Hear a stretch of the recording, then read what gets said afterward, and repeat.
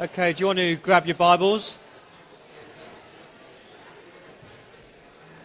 If you want to grab your Bibles and turn to page 71. It's the book of Leviticus on page 71. Whenever I mention to people that we are looking at Leviticus for the next 5 weeks, you hear almost audible groans as people sort of say, oh, why Leviticus? Or what can you learn from Leviticus? People say, isn't it just sort of blood, guts, rituals, irrelevant? I have to say it's a really obscure book of the Bible, but it's not irrelevant. It's a difficult book. It's a really difficult book, but it's not unimportant. If I asked you to do a show of hands as to who had really studied or read Leviticus, I guess there will be a few, but not many. It has to be one of the least studied books of the Old Testament, with perhaps the exception of Nahum, because no one can find that book. Why would we study Leviticus? Leviticus is actually the most quoted or alluded to Old Testament book in the New Testament. So the New Testament quotes Leviticus or alludes to Leviticus more than any other Old Testament book. So it's got to be important, hasn't it? If you know your Bibles, Leviticus comes after Exodus. Exodus is the book of the Bible where God rescues people from Egypt. They're slaves in Egypt. He brings them through the Red Sea. He gives the 10 words at Mount Sinai. And Leviticus takes place basically at the base of Mount Sinai. They'll spend a year there being equipped and being taught how to be God's people. In many ways, Exodus is like God who is rescuing sinners for relationship. And then Leviticus is all about how God equips those sinners to maintain that relationship with him. In many ways, I like to think of Exodus as the marriage prep course, and Leviticus the marriage enrichment course. So Leviticus preparing people for a relationship, Leviticus maintaining that relationship, growing that relationship. So why are we looking at it? I'll give you 3 quick reasons. Leviticus, more than most books of the Bible, helps you see and understand what it means for God to be holy. I do pray that you would leave this sermon series with your mind stretched by the holiness of God. It helps you to marvel at and wonder at the cost of Jesus. If you've never understood Leviticus, Calvary, where Jesus Christ was crucified, will make little sense to you. You'll understand it partly, but you won't grasp the magnitude of Calvary if you don't understand the book of Leviticus. And the third reason is that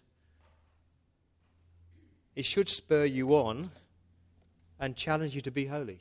If you claim to follow this God who is holy, when he says, be holy because I am holy, you'll understand what that really means.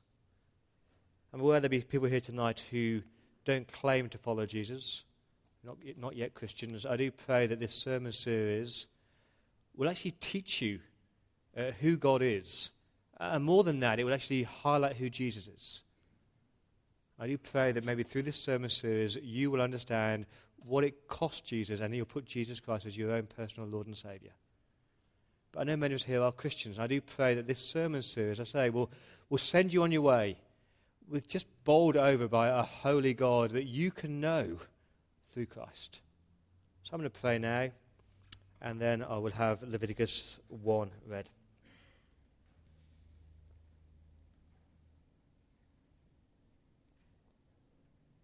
Lord, I pray that you would speak to us,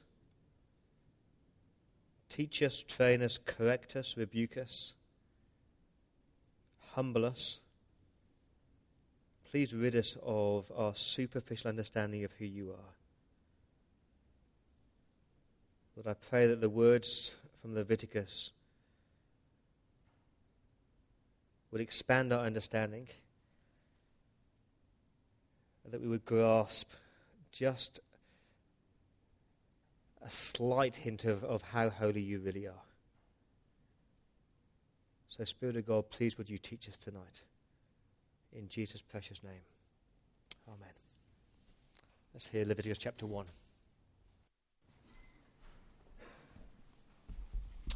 Paul said, we're going to read the first chapter of Leviticus, which is on page 71 of your Bibles. The Lord called to Moses and spoke to him from the tent of meeting. He said, "Speak to the Israelites and say to them, when any of you brings an offering to the Lord, bring as your offering an animal from either the herd or the flock. If the offering is a burnt offering from the herd, he is to offer a male without defect. He must present it at the entrance to the tent of meeting, so that it will be acceptable to the Lord. He is to lay his hand on the head of the burnt offering, and it will be acceptable on his behalf to make atonement for him. He is to slaughter the young bull before the Lord, and then Aaron's sons, the priests, shall bring the blood and sprinkle it against the altar on all sides at the entrance to the tent of meeting. He is to skin the burnt offering and cut it into pieces. The sons of Aaron, the priest, are to put fire on the altar and arrange wood on the fire. Then Aaron's sons, the priests, shall arrange the pieces, including the head and the fat, on the burning wood that is on the altar. He is to wash the inner parts and the legs with water, and the priest is to burn all of it on the altar. It is a burnt offering, an offering made by fire, an aroma pleasing to the Lord.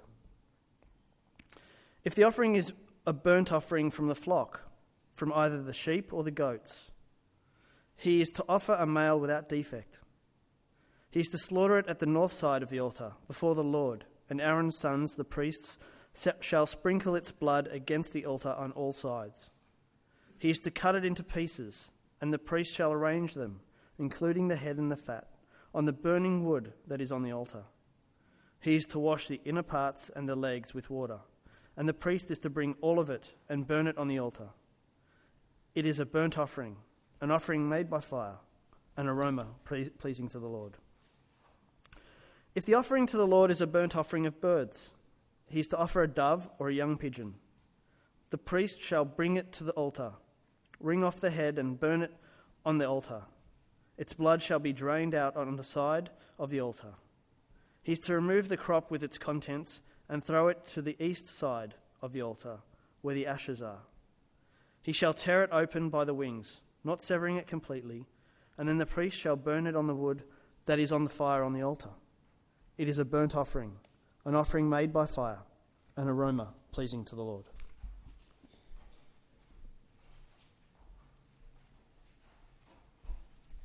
The second reading tonight is from Hebrews chapter 10, verses 1 to 22, and it can be found on page 850 of your church Bible. The law is only a shadow of the good things that are coming, not the realities themselves. For this reason, it can never, by the same sacrifices repeated endlessly, year after year, make perfect those who draw near to worship. If it could, would they not have stopped being offered? For the worshippers would have been cleansed once for all, and would no longer have felt guilty for their sins. But those sacrifices are an annual reminder of sins, because it's impossible for the blood of bulls and goats to take away sins. Therefore, when Christ came into the world, he said, "Sacrifice and offerings you did not desire, but a body you prepared for me. With burnt offerings and sin offerings you were not pleased." Then I said, "Here I am. It is written about me in the scroll. I have come to do your will, O God." First, he said, "Sacrifices and offerings, burnt offerings and sin offerings you did not desire, nor were you pleased with them, although the law required them to be made." Then he said, "Here I am. I have come to do your will." He sets aside the first to establish the second, and by that will, we will have been made holy through the sacrifices of the body of Jesus Christ once and for all. Day after day, every priest stands and performs his religious duties. Again and again, he offers the same sacrifices, which can never take away sins. But when this priest had offered for all the time one sacrifice for sins, he sat down at the right hand of God. Since that time, he waits for his enemies to be made his footstool, because by one sacrifice he has made perfect forever those who are being made holy. The Holy Spirit also testifies to us about this. First, he says, "This is the covenant I will make with them. After that time, says the Lord, I will put my laws into their hearts, and I will write them on their minds." Then he adds, "Their sin and lawless acts I will remember no more. And when these have been forgiven, there is no longer any sacrifice for sin.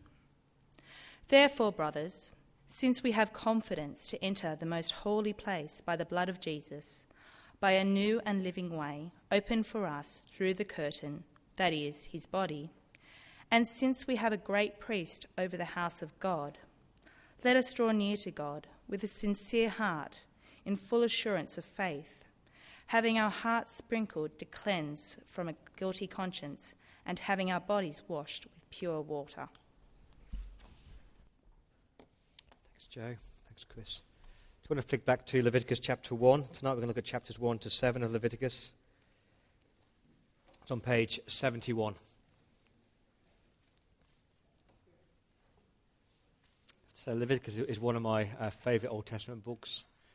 You might seem a bit obscure, but it's just full of gold. I think I was either 11 or 12. I really can't remember. I just remember that I was guilty. I felt guilty and I was guilty because I'd stolen money from Mum's purse. I've no idea what I wanted the money for, probably sort of Old Spice aftershave or something like that. But I was in the wrong. Have you ever had that feeling where you know you've done wrong, you know that you've offended somebody or hurt somebody, and you're about to face the music? It might be a spouse, it might be a parent, it might be a friend, it might be a boss. But you've done wrong, you feel guilty, you are guilty, and you're about to meet them face to face. I guess I felt a bit like the prodigal son, sort of rehearsing the lines. Sorry, I did wrong. Sorry, I did wrong. And if you know that feeling, inside you there's this kind of, what is it, that anxiety, that terror, that kind of fear, that gut-wrenching thing of how are they going to respond? Will they forgive me? I'm assuming my mum did forgive me. I can't remember, but I'm assuming she did forgive me because she's my mum and she loved me. But you know that feeling as well when you've wronged somebody and you've met them face to face and they say the words, "I forgive you." That gut-wrenching anxiety just becomes this, what is it, this just relief. This sort of wow, this one. You ever had that feeling where you're buzzing because that person who is rightly wronged, angry with you, has forgiven you, and you're walking away a forgiven person, and that relationship's intact again, and there's this overwhelming feeling of joy, and wonder, and awe. Wow, what a relief! That, in a way, is Leviticus 1 to 7. Because God's people who have wronged God every minute of every day are forgiven by a holy God. How is God going to forgive? How is God going to accept his people? And the answer is sacrifice. They are God's people, but they need forgiveness. They are God's people, but they've done wrong, and they need to be forgiven, and they need sacrifice. The sacrificial system wasn't God's way of twisting their arm. The sacrificial system was God's grace and God's mercy that he poured out upon them to say, you can be forgiven. And that's what the chapters 1 to 7 are all about. I've got 3 points tonight. Here's the first one. The holy God dwells with his people. Look at those first two words, the holy God. The overwhelming picture of God in Leviticus is God is holy. God is infinitely holy. God is eternally holy. God is unchangeably holy. He is holy. The key verse for the whole letter is chapter 11, verse 44. I am the Lord your God. I am the Lord your God. Consecrate yourselves and be holy, because I am holy. I'm the Lord who brought you up out of Egypt to be your God. Therefore be holy, because I am holy. Look at those first few words. I am the Lord your God. I am God. I am powerful. I have the authority. I'm the creator. I'm the maker of the universe. But I'm also your God, that personal God. I'm the Lord your God who brought you out of Egypt. Remember, you were slaves in Egypt. You belonged to Pharaoh, and I rescued you, and I brought you to myself to be your God. I am the Lord, Yahweh, that relational, covenantal God. But he says, be holy because I am holy. Same in Leviticus 19, verse 2. Be holy because I, the Lord your God, am holy. Leviticus 20, verse 26. I, the Lord, am holy. And that's the motto of the whole Leviticus. I am holy. But what does that word holy mean? You will never understand Leviticus. You'll never understand Jesus unless you understand what it means for God to be holy. The word holy literally means separate or other. It's not just moral separateness. It's not just saying that God is morally pure. That is true. But it's much more than that. To say that God is holy means that he is intrinsically unapproachable. God is intrinsically unapproachable. He is completely other. He is completely separate. He is the creator. We're just creatures. He is sinless. And we are sinful creatures. He is altogether different from his fallen, finite world. That's why Moses says in Exodus 15, who is like you, God, majestic in holiness? Who is like God, majestic in holiness? The answer is nobody. Because only God is holy. I tried to think of an illustration to show that God is holy. I couldn't think of one, really. Because if I tried to describe someone who is perfectly pure and perfectly majestic and perfectly sinless and perfectly beautiful and perfectly compassionate, your minds couldn't grasp it because we have fallen, finite minds. Just think of the purest, completely different thing you can think about. That's just scratching the surface, what it means for our God to be holy. Now think about how the word holy is used in the Bible. You have a holy tabernacle and holy priests and the holy place and holy garments and the holy word, and everything is holy because it's set apart for him. Look at it again. God is holy. If I said to you, what is God like? God is ... I'm sure you get a list of things. God is love, God is just, God is compassionate, God is kind, God is gracious, God is holy. That might be there as part of them. But that's our mistake. We think that God's holiness is just one part of his character. It actually describes his whole character. God's love is a holy love. God's compassion is a holy compassion. God's justice is a holy justice. He is holy. One writer said this: holiness is not just an attribute of God along with other attributes. Holiness is a description of the very being of God. Holiness expresses not what God is, but that he is. Not what God is, but that he is. He is holy.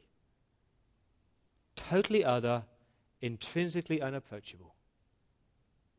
And when you've grasped that, the only response should be reverence, awe, perhaps, fear,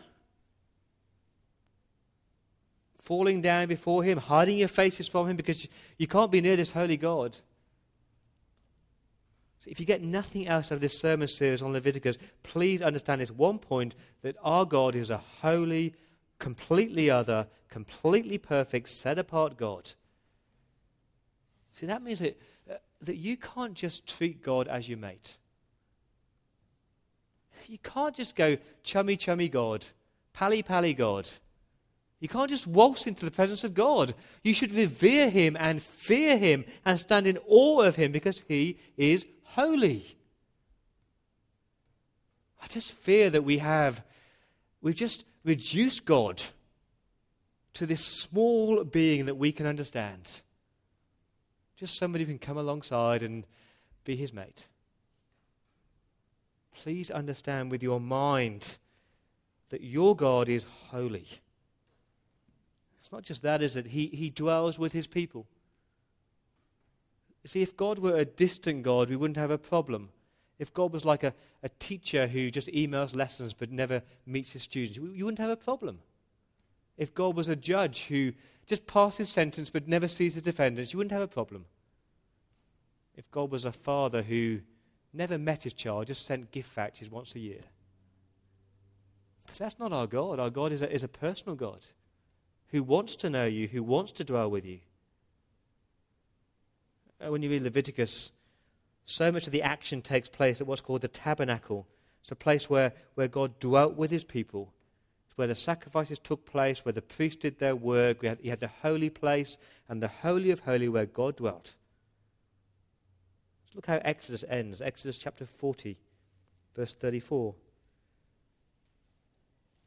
The cloud covered the tent of meeting, the cloud for the presence of God, and the glory of the Lord filled the tabernacle. And so what did Moses do? Get all pally-pally with God? No. Verse 35. Moses couldn't enter the tent of meeting. He couldn't come near the glory of God because a cloud had settled upon it, and the glory of the Lord filled the tabernacle. That is the backdrop to Exodus, the backdrop to our lives. The holy God dwells with his people. He lives with his people. If that is true for us, you've got to understand that as morally corrupt, selfish, proud, greedy creatures, how on earth are you ever going to enter the presence of God? My second point is this. The gracious God forgives sinners like you and me through sacrifice. Leviticus, like the rest of the Bible, is all about grace. It's all about God's grace. God didn't need to forgive the Israelites. God could have left them in their sins, but in his grace, in his kindness, he chose to forgive. And he did that through sacrifice. Just performing the sacrifices didn't earn you forgiveness. Just offering God a bull or a goat doesn't somehow twist God's arm and manipulate God so he had to forgive. God forgives us. God forgave them because of his grace. Let's look at the offering, the burnt offering of chapter 1. We need the burnt offering because we need sins to be atoned for. The burnt offering was the most common of all the sacrifices. It was offered by everybody twice a day. Please understand that. By everybody twice a day, morning and evening. You'd wake up in the morning, you'd offer a sacrifice. You'd go to bed at night, you'd offer a sacrifice. Now just think about that. What would you be reminded of morning and night? You'd be reminded that God is holy. More than that, you'd be reminded, I'm a sinner. I need forgiveness. I need my sins atoned for. It's a pretty vivid reminder. Look at verse 3. If the offering is a burnt offering from the herd, he's to offer a male without defect. So to take an animal, the best animal, he carries it to the tabernacle. Verse 4, he lays his hand on the head of the burnt offering, not a light tap, but a firm press to exchange. This animal is going to take his sin. Verse 5, he is to slaughter the young bull before the Lord. Who's the he in verse 5? Not the priests. The sinner himself would sacrifice the animal. I've only grasped that this week. The person himself sacrificed the animal. He did all the dirty work of killing and slaughtering this animal and then handed it over to the priest to sprinkle the blood on the altar. Down to verse 6, he is to skin the burnt offering. Not the priest, but the sinner himself. Skins it and cuts it into pieces. And the priest, verse 7, he prepares the fire on the altar. Verse 9, he, the Israelite, the sinner, is to wash the inner parts. He's to do all the hard work. And then the priest burns it and gives it all to God. It's bizarre, isn't it? But what is happening here? Look at verse 4, that's a clue. He's to lay his hand on the head of the burnt offering, and it will be accepted on his behalf instead of him to make atonement for him. That's the purpose of the burnt offering, atonement. The word is often translated as at one with your holy God. It just means that the wrath of God has been turned away. The right anger at God at the sins of the people has been appeased in some way by the death of this animal. He has died in your place so that you can have your sins, your wrongdoing, atoned for. That's what the burnt offering does. It atones for the sins of the people. But then the sin offerings is where sin is paid for. Just flick over to chapter 4. There's more offerings.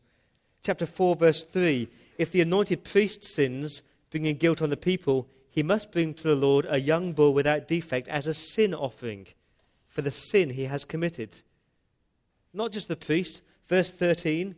If the whole Israelite community sins unintentionally and does what is forbidden in any of the Lord's commands. Verse 22, when a leader sins unintentionally.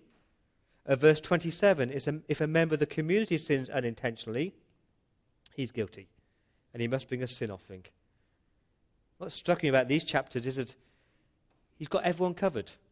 Priests, leaders, members of the community, Israelites, they all sin, whether it's unintentional sin or intentional sin. That's striking, isn't it? Now, it's not just the things that you know that you do wrong, it's the things that you don't even know you've done wrong. You need to offer a sin offering for. And you must confess it. Chapter 5, verse 5. When anyone sins, anyone is guilty in any of these ways, he must confess it. He must confess in what way he has sinned. He must actually describe the way he has sinned and confess his sins to God. And as a penalty for the sin, he must bring to the Lord a female lamb or goat. That's the sin offering, sins being paid for. The debt is wiped clean, if you want. As you read chapters 1 to 5, the thing that shouts to me again and again and again is this, that your sin matters. That your sin matters before a holy God. All sin matters. I just wonder whether we view sin in the same way that our Lord God does. By sin, I mean the wrong things that you do and the right things that you fail to do. The wrong words, the wrong deeds, the wrong thoughts, and the right good things that God has asked you to do, but you just refuse to do them. That's sin. And it matters to God. And perhaps like me, you rationalize your sin. Perhaps you compare yourself to other people. The thing that's striking about this is that the individual Israelite had to just put his hand up and said, these are the ways that I have sinned. I don't know about you, but often we say a confession in church, and there's that time before the confession where someone says, oh, just sit and think about all the ways you've offended the Lord this week. And sometimes, they don't rattle off the top of my head. I have to think hard, how have I sinned against the Lord this week? They should just come flowing out and tumbling out, because basically, from the moment we wake up to the moment we go to bed, we are sinful creatures. It's just that we've become desensitized. We've compared ourselves to the world. And we don't see sin as sin. I'm not a ritual kind of person, but in many ways, this daily sacrifice is a very good ritual. You wake up, you're reminded I'm a sinner. You go to bed, you're reminded I'm a sinner. A few things struck me. These sacrifices are very personal. At every stage, the person was involved, from the slaughtering to the skinning to the carving it up. Just imagine the tabernacle. Imagine the temple. You see your mate. He's walking up to the tabernacle. He's got an animal on his shoulders or a bird in his hand. What's he saying? He's saying, hi, I'm a sinner. Yes, me, I'm sinful. Very, very personal. It was costly. It wasn't cheap. The Israelites didn't bring any old animal. He didn't look out for the weakest animal or some dead animal on the side of the road. 1 verse 3, he's to bring a male without defect, the best animal, or a sheep without defect, 1 verse 10, the unblemished, perfect animal. God is saying, I want the best of you. And the people are saying, only the best for my holy God. What are you saying if you bring to God just some substandard animal? You're simply saying to God, you're not that important. I don't really care that much. It's the old saying, isn't it? If it costs you something, you really appreciate it. I remember a boy called Ethan, he's now 11, he was 6 at the time. He was saving it for a computer game. He was $2 away from buying his computer game. And then he vandalized a fence, and his dad took $2 off him. Now, $2 is nothing to us, but for a 6-year-old, it's a lot of money. And the tears were streaming down his face. But he understood that he'd done something wrong because it was costly to him. And when every day you have to get a bull or a sheep or a goat or a pigeon, it costs you something, and you understand the depth of your sin. It was universal. Everybody brought offerings, burnt offerings, sin offerings, guilt offerings. All people needed atonement. What's striking in these chapters is that no one can say, I can't afford it. God says, if you can't afford a bull, that's okay, bring a sheep. If you can't afford a sheep, bring a pigeon. And if you can't even afford a pigeon, just bring me a grain of flour. I don't care what you bring, as long as you bring something to show me that actually you recognize I'm holy and you need forgiveness. Did you notice all the details in these chapters? Why is it so detailed? Because God is holy and he wants you to approach him in a right, reverent way. You ever received a gift from somebody and you're thinking, why did you bother? I can tell by the way you're giving it to me or what you bought me, you didn't really care. You just felt you had to buy me something and you did it out of duty. Why bother? I'm sure you've bought those kind of gifts. You feel obliged to give someone a gift. But your heart's not there. And God's saying, it's not about, what you give. It's actually the attitude with which you make this sacrifice. And the other thing is that it did work partly. Look at chapter 1, verse 9. It's a burnt offering, an offering made by fire, an aroma pleasing to the Lord. Same in 1 verse 13, a burnt offering, an offering made by fire, and aroma pleasing to the Lord. That's a repeated phrase, an aroma pleasing to the Lord. Same in 1 verse 17, an aroma pleasing to the Lord. It's literally saying, the smell pleased God. God kind of went, yeah, that smells good. And you can imagine the stench of all the blood, but this sacrifice was pleasing in the nostrils of a holy God. Why? Because his wrath had been turned away. The animal was sacrificed in his place. The Israelites could walk away, knowing they were forgiven. And I hope as you read this chapter, you are making some connections. I hope you're joining the dots in some way. Because there's no sacrifices today, are there? The book of Hebrews, in many ways, is like a commentary on the book of Leviticus. Hebrews 9, verse 13. The blood of goats and bulls and the ashes of a heifer sprinkled on those who are ceremonially unclean sanctify them, so they're outwardly clean. But it doesn't deal with a heart problem. It doesn't deal with sin, really. How much more, then, will the blood of Christ, who through the eternal Spirit offered himself, not an animal, but himself, a person, unblemished, a perfect sacrifice to God, cleanse our consciences from the acts that leads to death. 10 verse 1, the law, that is Levitical law, is only a shadow. It's just a pointer. For this reason, it can never, by the same sacrifices repeated endlessly year after year, make perfect those who draw near to God. But we have been made holy through the sacrifice of the body of Jesus Christ, once for all. Day after day, every priest stands and performs his religious duties. Again and again, he offers the same sacrifices of bulls and goats and pigeons, which can never take away sins. But when this priest, Jesus, had offered for all time one sacrifice for sins, himself, he sat down at the right hand of God. You see, these sacrifices never dealt with the problem. You could never find the perfect animal. There's no such thing as a perfect, unblemished animal. But more than that, can you imagine? You've just made your sacrifice. You're walking down the mountain again, and you have a row with your wife. And you've sinned again. Back up the mountain, buy another animal, make another sacrifice. You're walking back down the mountain. You're going, oh, pigeons these days, they're so expensive. And you've sinned again. Back up the mountain, make another sacrifice. And you're constantly offering sacrifices to God. You could never be sure. You could never be sure that you're really forgiven. And then you see Christ, the perfect sacrifice, the unblemished sacrifice, who offered himself once for all.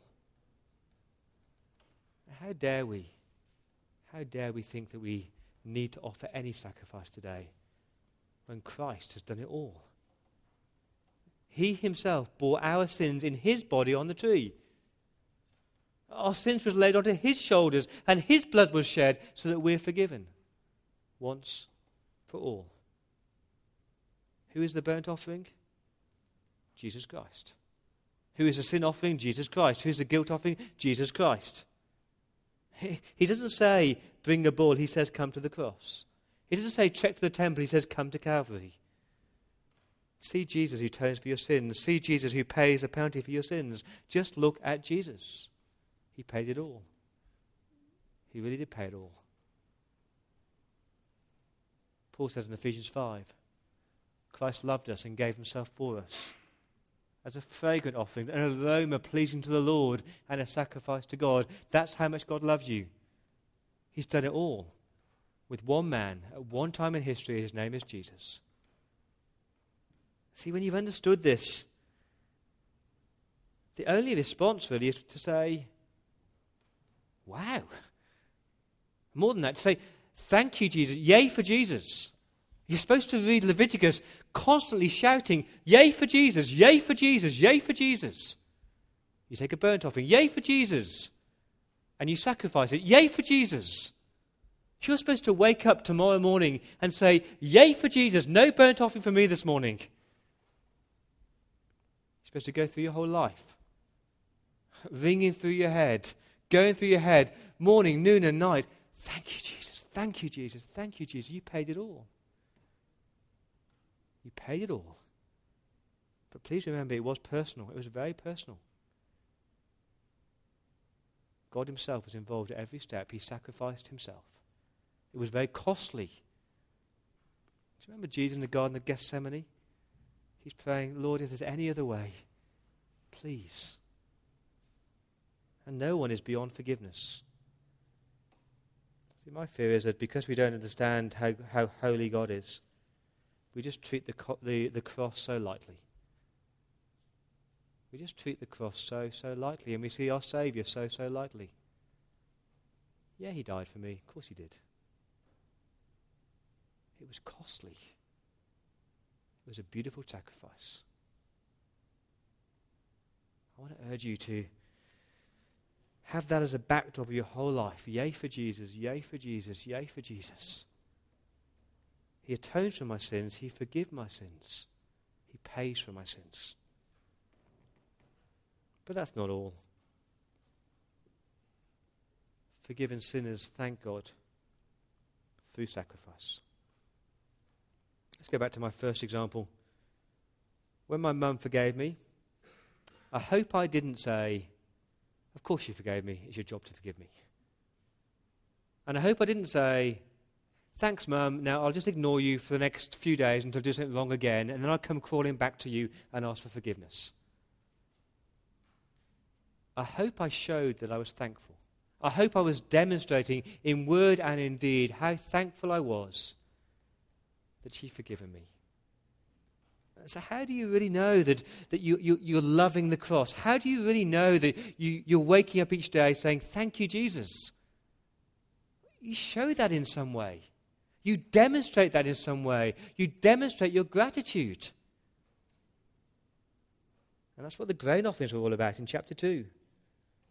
The Israelites took a bit of grain, chapter 2, verse 1, of fine flour, the best flour, and they put some oil on it. The oil is a symbol of joy. And they took some incense, a symbol of God's presence, of dedicated to God. And And they gave it to God. 2 verse 2, the priest shall take a handful of fine flour and oil, together with all the incense, and burn this as a memorial portion on the altar, an offering made by fire, and aroma pleasing to the Lord. It's just a simple thank you gift. They take what's best, the best flour, the best oil, the best incense, and they give something back to God to show they're thankful. Remember that verse in Malachi where God says, I want the best. If you can't bother to give me the best, don't bother at all. That's the response that God expects from us, gratitude, thankfulness. He expects us to make sacrifices. And yet so often we're like little kids, take, thanks God, but we give nothing back to him. And if you really grasped how holy God is, and if you really grasped the beauty of Jesus and his sacrifice for sin, you won't bring a grain offering. What will you bring? What will you give God? What does God expect of you tonight? Here it is. Romans 12, verses 1 and 2. Therefore, I urge you, brothers and sisters, in view of God's mercy, God's kindness, God's forgiveness, to offer your bodies as living sacrifices. Not a dead animal, but yourself, as daily living sacrifices to God, holy and pleasing to God, because this is your spiritual act of worship. See, he's saying, as you reflect on the cross of Calvary and what it cost God to forgive you, the only response is, here I am, God. This is me. Everything I have, everything I am, it belongs to you. Take me, use me. I'm giving my work life to you. I'm giving my actions to you, my thoughts to you. I'm committing my relationships to you, God. I just want to live for you. From the moment I wake up to the moment I go to sleep, I want to give everything back to you, God, because you paid it all for me. It's that attitude. I mean, how can I hold anything back from God when he's given me so much? Same in Philippians 4. The gift you sent, it was money, or a fragrant offering. It's Leviticus language.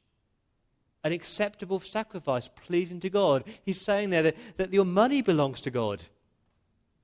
There's something, when you've understood Calvary, when you've understood forgiveness in Christ, something wells up in you, and you're just a different person.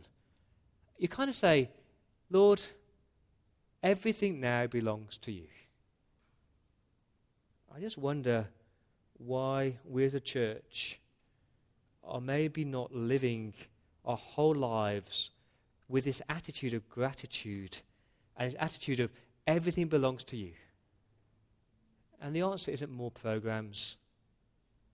The answer isn't more guilt or rebuking. The answer is just to see Jesus, to see the cross more clearly, to see his sacrifice, and to let it just capture you so that you want to give, and you want to give your whole being to him. Your work life, your married life, your friendships, your social life, all of you, give them back to God. I'll leave you with this verse. Hebrews 13, verse 15 and 16. Through Jesus, therefore, let us continually offer to God a sacrifice of praise, not singing. The sacrifice of praise is the fruit of lips that confess his name. So if you understood the cross, if you understood sacrifice, you'll want to talk about Jesus. You want to speak about Jesus. Every opportunity you'll get, you'll be telling people about your Saviour. Because he is the one who did pay it all. But please don't forget to do good. Please don't just talk about Jesus. It must be shown in action by the way that you treat people, the way that you help people, the way you're kind and generous. Do good and to share with others, for with such sacrifices God is well pleased. I'm guessing there are different reactions to the sermon tonight. Some people here may never have given their life to Christ. And perhaps you've understood for the first time that God is holy and that you are a sinner. I want to urge you tonight to look at the cross where Jesus paid it all and just say, please forgive me, Jesus. Thank you for dying for me. But my guess is that many of us have done that many, many years ago. And if you're in that category tonight, please don't leave here tonight without saying, yay for Jesus. Lord, you're so holy. But yay for Jesus, because in him I'm forgiven. And in him I have life. And then take that next step and saying, how can I thank you enough? Here I am. Just take me, every bit of me. I just want to live for you. I'm going to give you a moment just to reflect. Some music will play. The words will be on the screen.